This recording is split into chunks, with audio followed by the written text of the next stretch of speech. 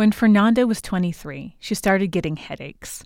Pounding, throbbing headaches. First, I would take a Tylenol and it would kind of help. And then I started taking 2 Tylenols. And then I started taking 3 Tylenols. But the headaches wouldn't go away. And when you're 23, you think you're invincible. You never think you're going to die when you're 23 or that you could have something really serious going on with you.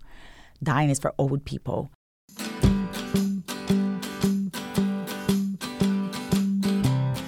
It's Defining Moment, where we talk about those things that forever change who we are.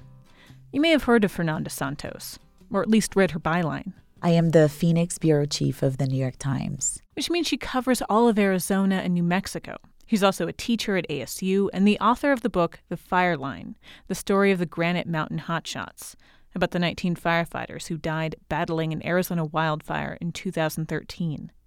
But 20 years ago, Fernanda's world was completely different. After growing up a middle-class kid in Brazil, she was working part-time at a corporate magazine in Rio de Janeiro. Kind of just living my life kind of like without a lot of direction, Mm-hmm.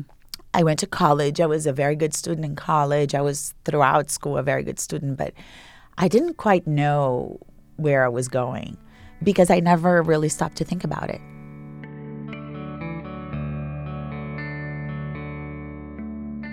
Fernanda wasn't forced to think about the future at all until the headaches. Finally, after many pain pills and doctor visits, what she was going through got a name. Cavernoma. A blood clot in the brain, the size of a golf ball. And I thought, okay, I'm going to die. I had this feeling like, could this really be it? I have so many things I want to do. Even if she didn't know what they were yet. Fernanda put all her faith into her surgeon, this guy with crazy Albert Einstein hair, and got ready for a procedure that it's hard to even hear about. Somebody literally saws off your skull and like freezes little pieces of your brain and of this blood clot inside your brain and slice it off. There was no guarantee Fernanda would survive the 13-hour surgery, and that's what shook her awake. The moment for me was learning that my life could end at any moment without any warning. That I didn't control the end of my life, but I could control the life I lived. So before the operation, she made a pact with herself. If I survive, I'm going to make my life mean something. Not like find the cure to AIDS or cancer. It wasn't in that kind of vein. It was more, I am going to live a life that is satisfying to me and that makes the people I love very proud of me. After making it through surgery and through a difficult recovery, Fernanda decided to leave. Not just her job or Rio, but everything she knew. She went to graduate school at Boston College. She'd never been to that city. But her dad had always told her that America was the greatest country in the world. And this is a man in Brazil who had never been to this country. But that's the image he had of the United States. And I grew up, again, with that idea, that this was the place where anything could happen.